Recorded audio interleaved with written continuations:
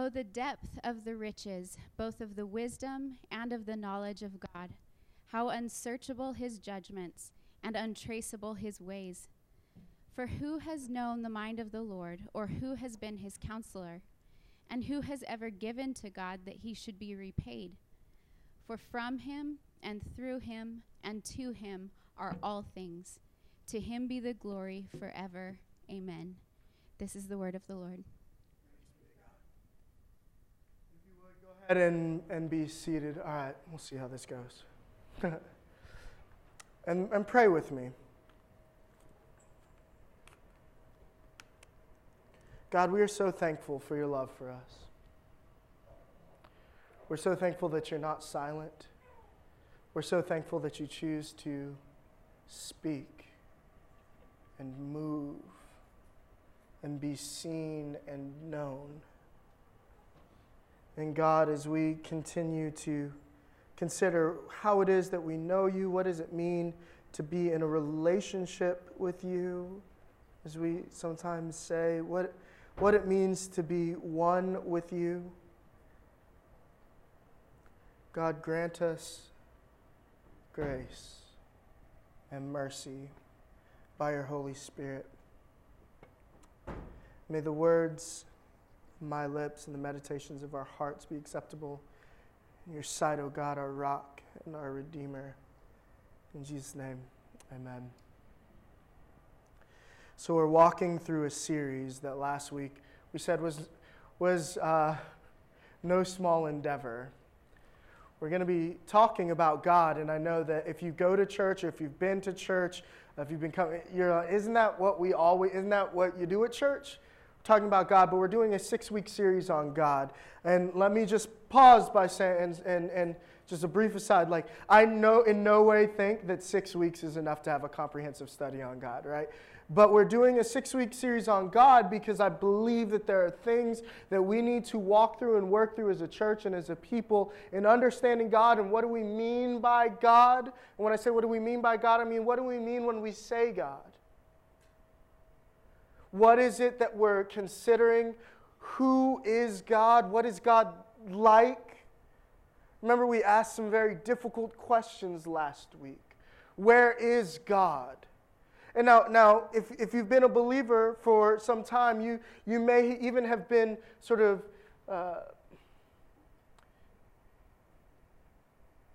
desensitized, inoculated to how profound that question actually is. And how reasonable and relevant that question actually is. Because life is not just rosy and peaches and rainbows and gumdrops and all of the good, sweet things that I can't think of right now. That's not always life. Sometimes life is good. Sometimes we get to celebrate children. But even in the good of that, we recognize, as I've already said a couple times today, that good sparks some hurt in some people. And that even though we have children, we recognize that the world is a broken place and there are broken people. And so the question of where is God in the midst of that is not a question that we should be afraid of, but one that we should recognize is a serious and deep and important question and that we need to delve into. And over the course of the next, now, I suppose 5 weeks, we're going to be looking at some of those questions, and I think some of those can be summed up in how we think about God, in the ways that we've been taught to think about God. Excuse me.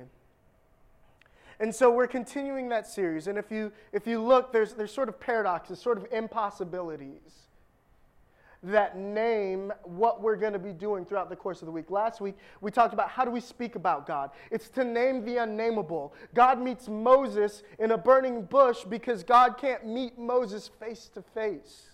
Because God is so holy and other and God that God must be met through a mediator. And so we talked about how language is a mediator for God. We only speak about God in analogies. When we say God is Father, that's an analogy. It's a figure of speech. He is our Father, and what that means is that God gives us life. He sustains us. He provides for us. It's this ancient Near Eastern understanding of what God does, and it proves itself to be true over and over again. And so Jesus rightly and we rightly call God Father. And in the same way, God had to be mediated through a burning bush because of his holiness. God couldn't just show up. Besides that, God is spirit, Jesus tells us. Right? And so we talk about how even thinking or talking about God, when we really get down to it, can be difficult, and God is gracious and wants to be known by us, and so God gave us language, and in the same way that Adam was called to name the animals. And that process of naming the animals was not just because we needed things to fill encyclopedias, but because God wanted Adam to see that all of the things that he was naming was not like him. And so names convey in the ancient Near East, and we need to understand this. It's all throughout the Bible. Name conveys meaning. And so as we name God, we're actually saying, well, what is God? Who is God? And this week we're talking about searching the unsearchables. And I love the text that Jamie read this morning. I love it. Right? Because Romans is one of those books that people read when they're ready to get into a fight. Not always, right? Like, I get it. Like, we go to Romans, and it's this beautiful explication of the gospel. But, like, let's be honest. Like, when you want to get into a good, like, systematic throwdown, like, everybody goes to Romans. Like, oh, yeah, well, what does Romans 9 mean? Yeah, but what about 10? Like, and all of a sudden, like, you get this, like, brouhaha in Romans. And so it's because Paul makes all of these very concrete, very interesting theological statements. What's going on when Paul says that the divine or the invisible attributes and power of God is made manifest through nature so that none are without excuse, or with excuse. None are with excuse. No one has an excuse. What does he mean when he says, all of sin and come short of the glory of God, but the free gift of grace, right? The wages of sin is death, but the free gift of God is eternal life through Christ Jesus. And then he goes into, well, what about Israel? And he makes this analogy, right? The tree and some of the branches get cut off and thrown in the fire, and there's some dead branches lying on the ground, and God's grafting that in, and then all of a sudden you're realizing, like, Paul is going into really deep theological waters. And Romans can be, especially when you get past the places that are on, like, the road, you know what I'm talking about, right? And you get into, like, 8, and, well, 8's awesome. Right? You get into 9 and 10 and 11, and it's like heavy. And what is going on here? And then in the midst of that heaviness, Paul ends Romans 11, where he's gone through election and predestination, right? Simple. Everybody agrees on that. We can pass right over that, right? To who is the true Israel, right? Simple. No arguments over that. Into God has consigned people to disobedience so that he can show mercy. Okay, Paul, cool. And after all that, after all that is what Jamie read. And after all of that is these verses in Romans 11, where what Paul then says is, listen to what comes before it. Regarding the gospel, they are enemies, that's the Jews now, he's speaking to Gentiles, they are enemies for your advantage, but regarding election, they are loved because of the patriarchs. Simple, right? I don't even have to explain that. And that's good, because I'm not going to this morning. Since God's gracious gifts and calling are irrevocable, as you once disobeyed God, but now receive mercy through their disobedience, so they too now have disobeyed, resulting in mercy to you, so that they also may now receive mercy. For God has imprisoned all in disobedience, so that he may have mercy on all. And Lord, have mercy on us as we try and figure out what Paul is saying there, right? But then what does he say? Oh, the depths of the riches, both of the wisdom and of the knowledge of God. How unsearchable his judgment, untraceable his ways. What is he talking about? See, this is what I love about Paul. That for as much as we think about Paul loving certainty and minutia and details, like Paul writes about theology and he sings about mystery.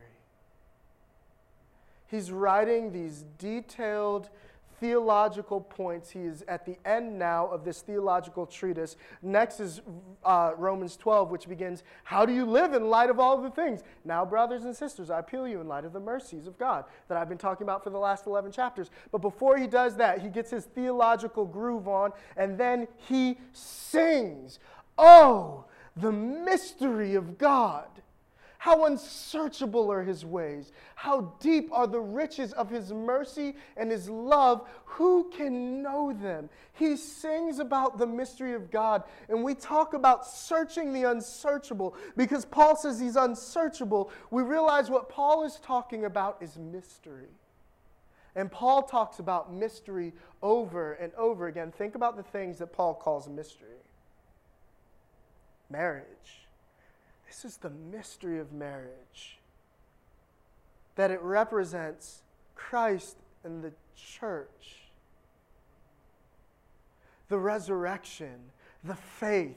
These things, he has this certainty to them, but his certainty never seems to make his mystery wane.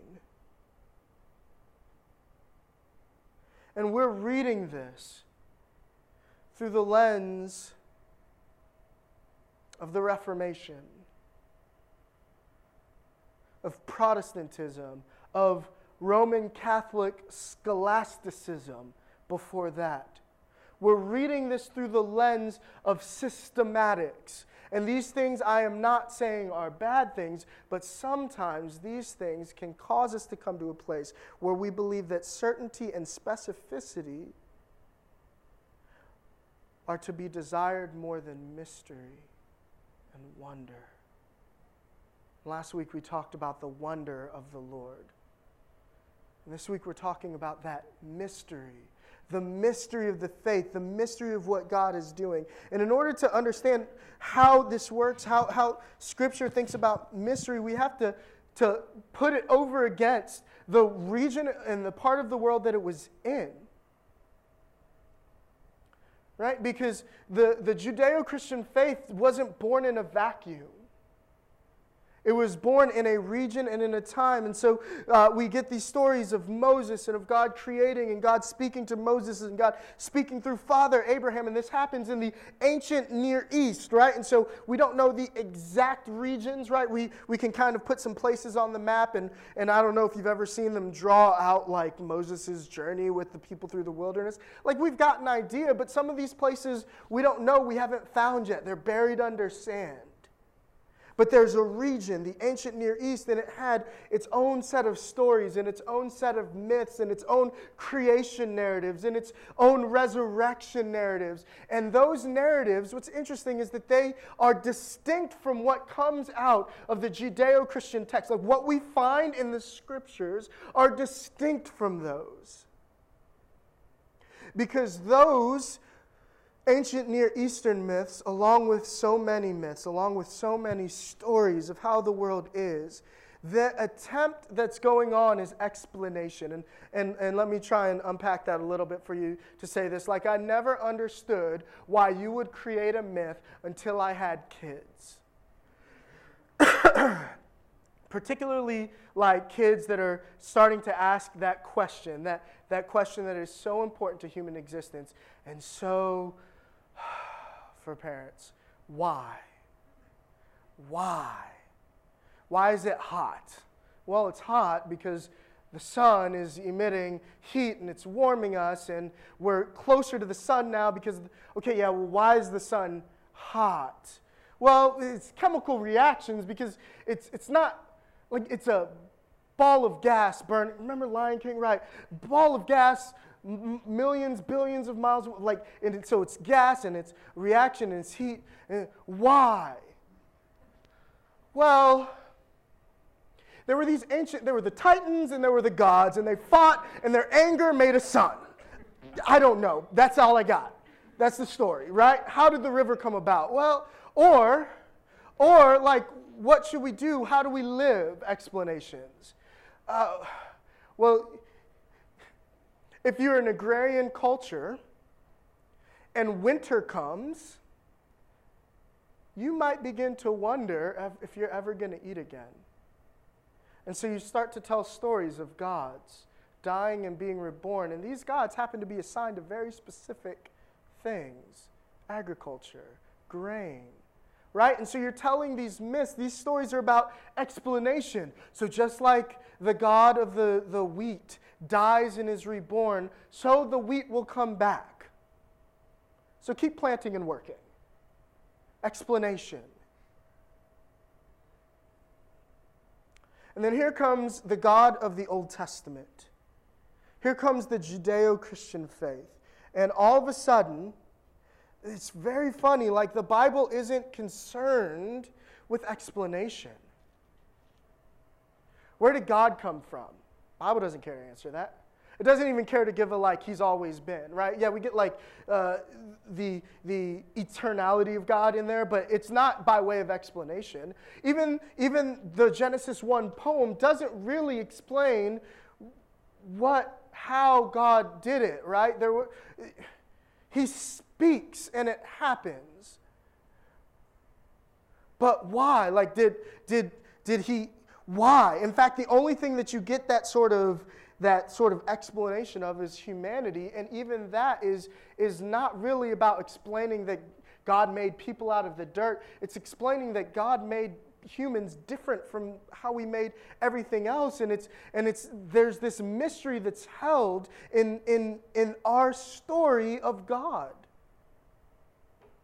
It's not like other myths, if you want to say that. It's not like other stories, and I know some of you are like, myths, right? Like, overarching explaining story of the universe and how it is.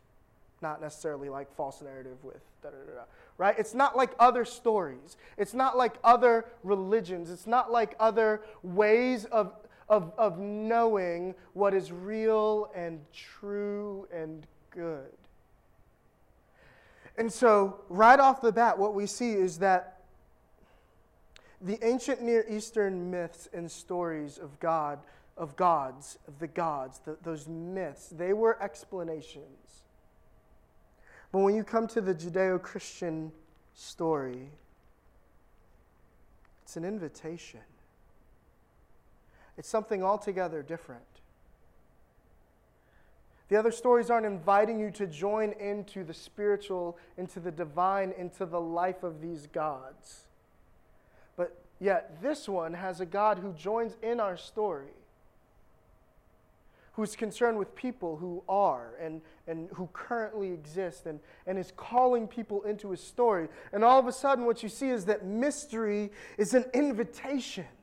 The scriptures, when Paul talks about mystery and he sings about it, he's inviting your hearts in to explore, to search the unsearchable, to plumb the depths. When he says, oh, how unsearchable are his ways, he's not saying, so don't try. He's saying, come and see how unsearchable those ways are. Explore the depths of God. He's not presenting a God that is the God of the gaps, right? We don't understand this, so we're going to say it's God. He's saying, even if we do understand it, it's God. And the things we don't understand, God's there. And in all of these things, you come and you search how unsearchable and how deep his riches are. And so then mystery becomes an invitation to explore. And I love this. Because that's what Paul is doing in this text, in all of Romans. He's exploring grace. You say that God is gracious. You say that we've received grace because of the work of Jesus Christ. Well, what does that mean? And so consider how Paul explores this mystery. He starts by exploring God. What is God like? Then he explores us, himself, us, ourselves, humanity. What are we really like? And when we explore what God is like, and when we explore what we are like, then there becomes this even bigger question. It's this problem of how do we reconcile these two things? So then he begins to explore the work of Jesus Christ. Reconciliation, mercy. So when we say as a Christian, explore these things, this is what we mean. You are free to explore the depths and the riches of God. God wants to be known by you. And God is greater than you ever imagined. That exploration of the mystery that is God is a lifelong journey of knowing him more deeply, of loving him as a result more deeply. And mystery invites us to do that, but then it also invites us to get to know ourselves and one another better. And so I want to stop here and just make a practical point. Because it's easy for us to understand that God is infinite and beyond us, and when I say understand, to sort of consent to the fact that we'll never, I'll never know all there is to know about God. But man,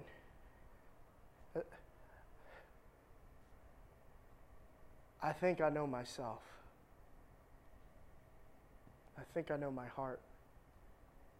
And what's amazing is that I don't. I'm married. I love my wife. We've been married coming up on 13 years now. 2017, 13 years now. This month, in just a few weeks. 13 years.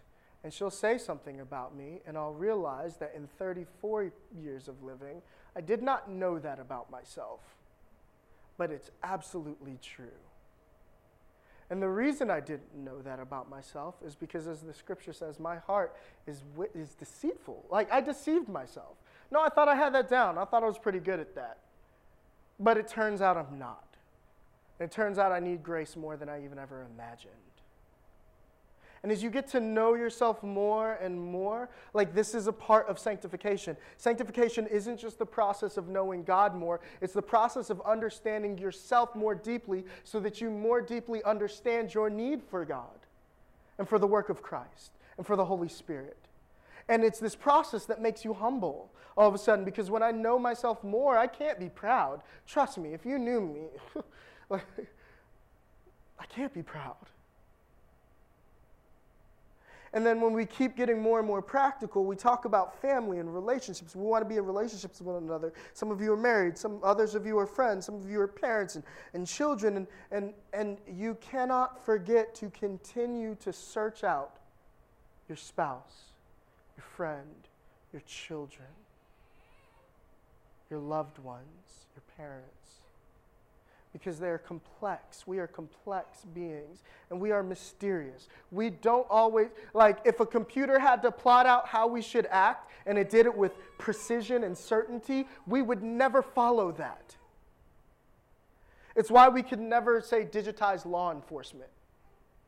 You couldn't do it, because people are too unpredictable. This is what makes sense. And then all of a sudden you throw in like love, and people are like, and it overrides all sense. And all of a sudden you're going a different, or anger, and it's like, well, you shouldn't have done, why did you do that? I was angry. I don't know why I did that. And all of a sudden exploring yourself becomes more and more important, because you realize that we are mysteries. Little mysteries reflecting the great mystery. Mystery is an invitation to explore. But see, mystery is also an invitation to hope. And I love that he says, "For who has known the mind of the Lord, or has been his counselor, and who has ever given to God that he should be repaid? For from him and through him and to him are all things. To him be glory forever." And all of a sudden, here's what we see as we explore those mysteries. This is all way bigger than me. Like in some regards, like we love to fool ourselves into believing that we're in control, that we've got the reins. But then when you begin to explore the depths of the, I love this, right? Like so I think in the same way that there are like Christians who are just kind of full of it, right, of themselves, and they think they've got it all together. Like we see that in the sciences too. But what I love is when you find a scientist who is so very passionate in what he's doing or what she's doing, that all of a sudden there is this sense of like, this is way more than we ever imagined, right? At one point, we thought, like Thales, right, if you know whom, at one point we thought the base root of everything, like the base component of everything was water. We thought it was water. And it makes sense. Like everything that happens to you is kind of liquidy. And so it's like maybe we're mostly water, and maybe like water keeps coming out of nowhere seemingly, right? And so water is the base unit of everything. And then all of a sudden we go further down, and all of a sudden atoms. It's atoms. Atoms are the base unit of everything. You could never get smaller than an atom. We've done it. And then somebody's like, but what if you could break an atom? And then we do. And we realize that's where it stops for me. That's freshman year of college right there. So we realize there are other things smaller than atoms, and there are things smaller than that. And scientists are left with wonder at how much we don't know. Like honest, true, like the fun scientists, they're like the universe is infinitely big and infinitely small, and we don't really get either of it. But sometimes we make these really cool guesses and they seem to work, right? You get small, but there's this invitation then. There's this reality that because I'm small, because I'm so incapable, I need a hope. I need something that is greater and truer and wiser, more loving and more merciful, more gracious than I could ever imagine. And Paul has just unpacked the gospel of God's saving work through Jesus. And he says, here is that thing that is unsearchably good, immeasurably great, and hope. And then he uses this word that I love, forever. I love the word forever for the same reason that I love like sci-fi about time travel, is because I've since I was like 7, I've had this really odd awareness that I was just going to die. Like, and I've thought about it a lot. Like a lot of people, we don't like to think about it, but it's true, y'all. Like it's happening, right? I don't know when, but we're working our way to it. I went to sleep last night and I was thinking, well, one less day. I don't know who does that, but that was me. And so when you realize that you are finite, that there's an expiration date, like you begin to love like time travel stuff because you get to see it all. Or you love the word forever. Because the question of hope is this all that there is? Is the universe dark and broken and cold, and is your participation in it finite? Is this broken shell of a coughing man who should have taken more science so that he could have known what was smaller than an atom? Is this all? Is this it? And I love this, but when it ends, is that it? And there's this angst and this anxiety. But hope, mystery, is an invitation to hope in God, to hope in forever, to hope in the cross of Christ, in the work of God in our lives, and in mercy and in eternity. And we have this hope beyond even death. And so we can sing, death is defeated and Jesus reigns. And it's hope. And then finally, because this is I think what's even maybe the most interesting to me, the way that the New Testament especially uses that word mystery.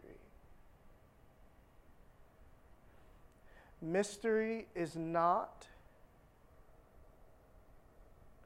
an invitation to stagnant. If you can tell, I'm being very careful with these words. Mystery is not an invitation to stagnant, sort of static, grasping to dogma. There's truth. We believe truth. I have to cushion this. This is why I'm like, there are things that are true to the Christian faith, and we believe this. But as we said before, there is a point where you come to those things and you think you've got God figured out. And you think you've got the faith, figured out. And you think that you've crafted the perfect system that God fits neatly into. Right? And mystery blows those things out of the water. Mystery says, God does this, and then he does this, and that's just what it is. Mystery says hypostatic union, and well, no, mystery doesn't, right? Mystery says Jesus is God and Jesus is man, and we say hypostatic union. That's how it works. It's a made-up word to say we don't know how it works. And mystery in that moment is not an invitation to explain it away. Mystery is an invitation to believe, to faith. And this is how Paul uses mystery, and how God through Paul uses mystery, is you don't know, and yet you know. You can't explain it. It's deeper than you could ever go, and you are casting yourself fully into it. Belief, faith, the work of Jesus, the mercy this is what Paul is talking about. This is it's mercy. It's saying your disobedience, God turned around and used for your grace.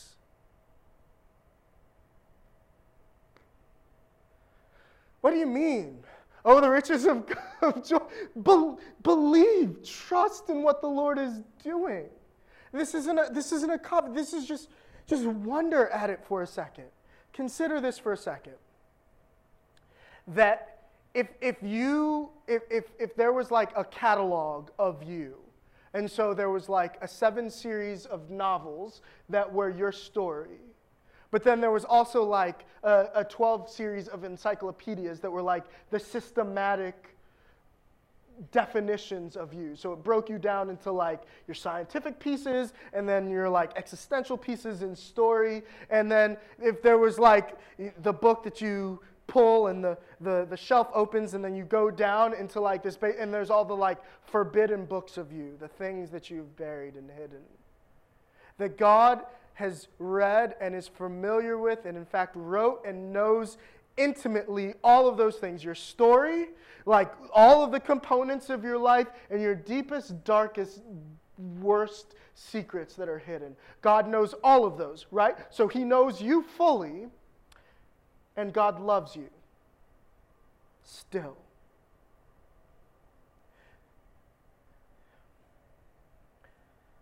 Maybe it's just me. But the question that I'm left with is, how can this be? And there's this mystery of a merciful God who is working out mercy and grace. And that mystery is an invitation for me to cast myself into it, to faith and belief. And it's an invitation for you to do the same as well. And so we see then, because I said that was the last point, and it really is, there are certain things that we need to navigate and to cast ourselves into this mystery. And I love it because in Scripture we see that Christ is the fullest revelation of the mystery of God and the mystery of faith, but he's not the end of it. So Christ becomes our guide and at the same time the object of our faith. And then the Spirit of God, the Holy Spirit, the Holy Ghost. I don't know how you grew up, right? It was Holy Ghost, right? The Holy Spirit empowers us to plumb the depths of the mystery of faith. And all of a sudden you see that God, the Father's will, Christ, the Son's fullest revelation of that mystery and entrance into it. And then the Spirit of God, God the Spirit, empowers us to plumb these depths, that there is this triune invitation into the mystery and the life of God that is for you. And how does triune work? That's a mystery, but one that we're so thankful for. Would you hear the call of the triune God this morning. Let's pray.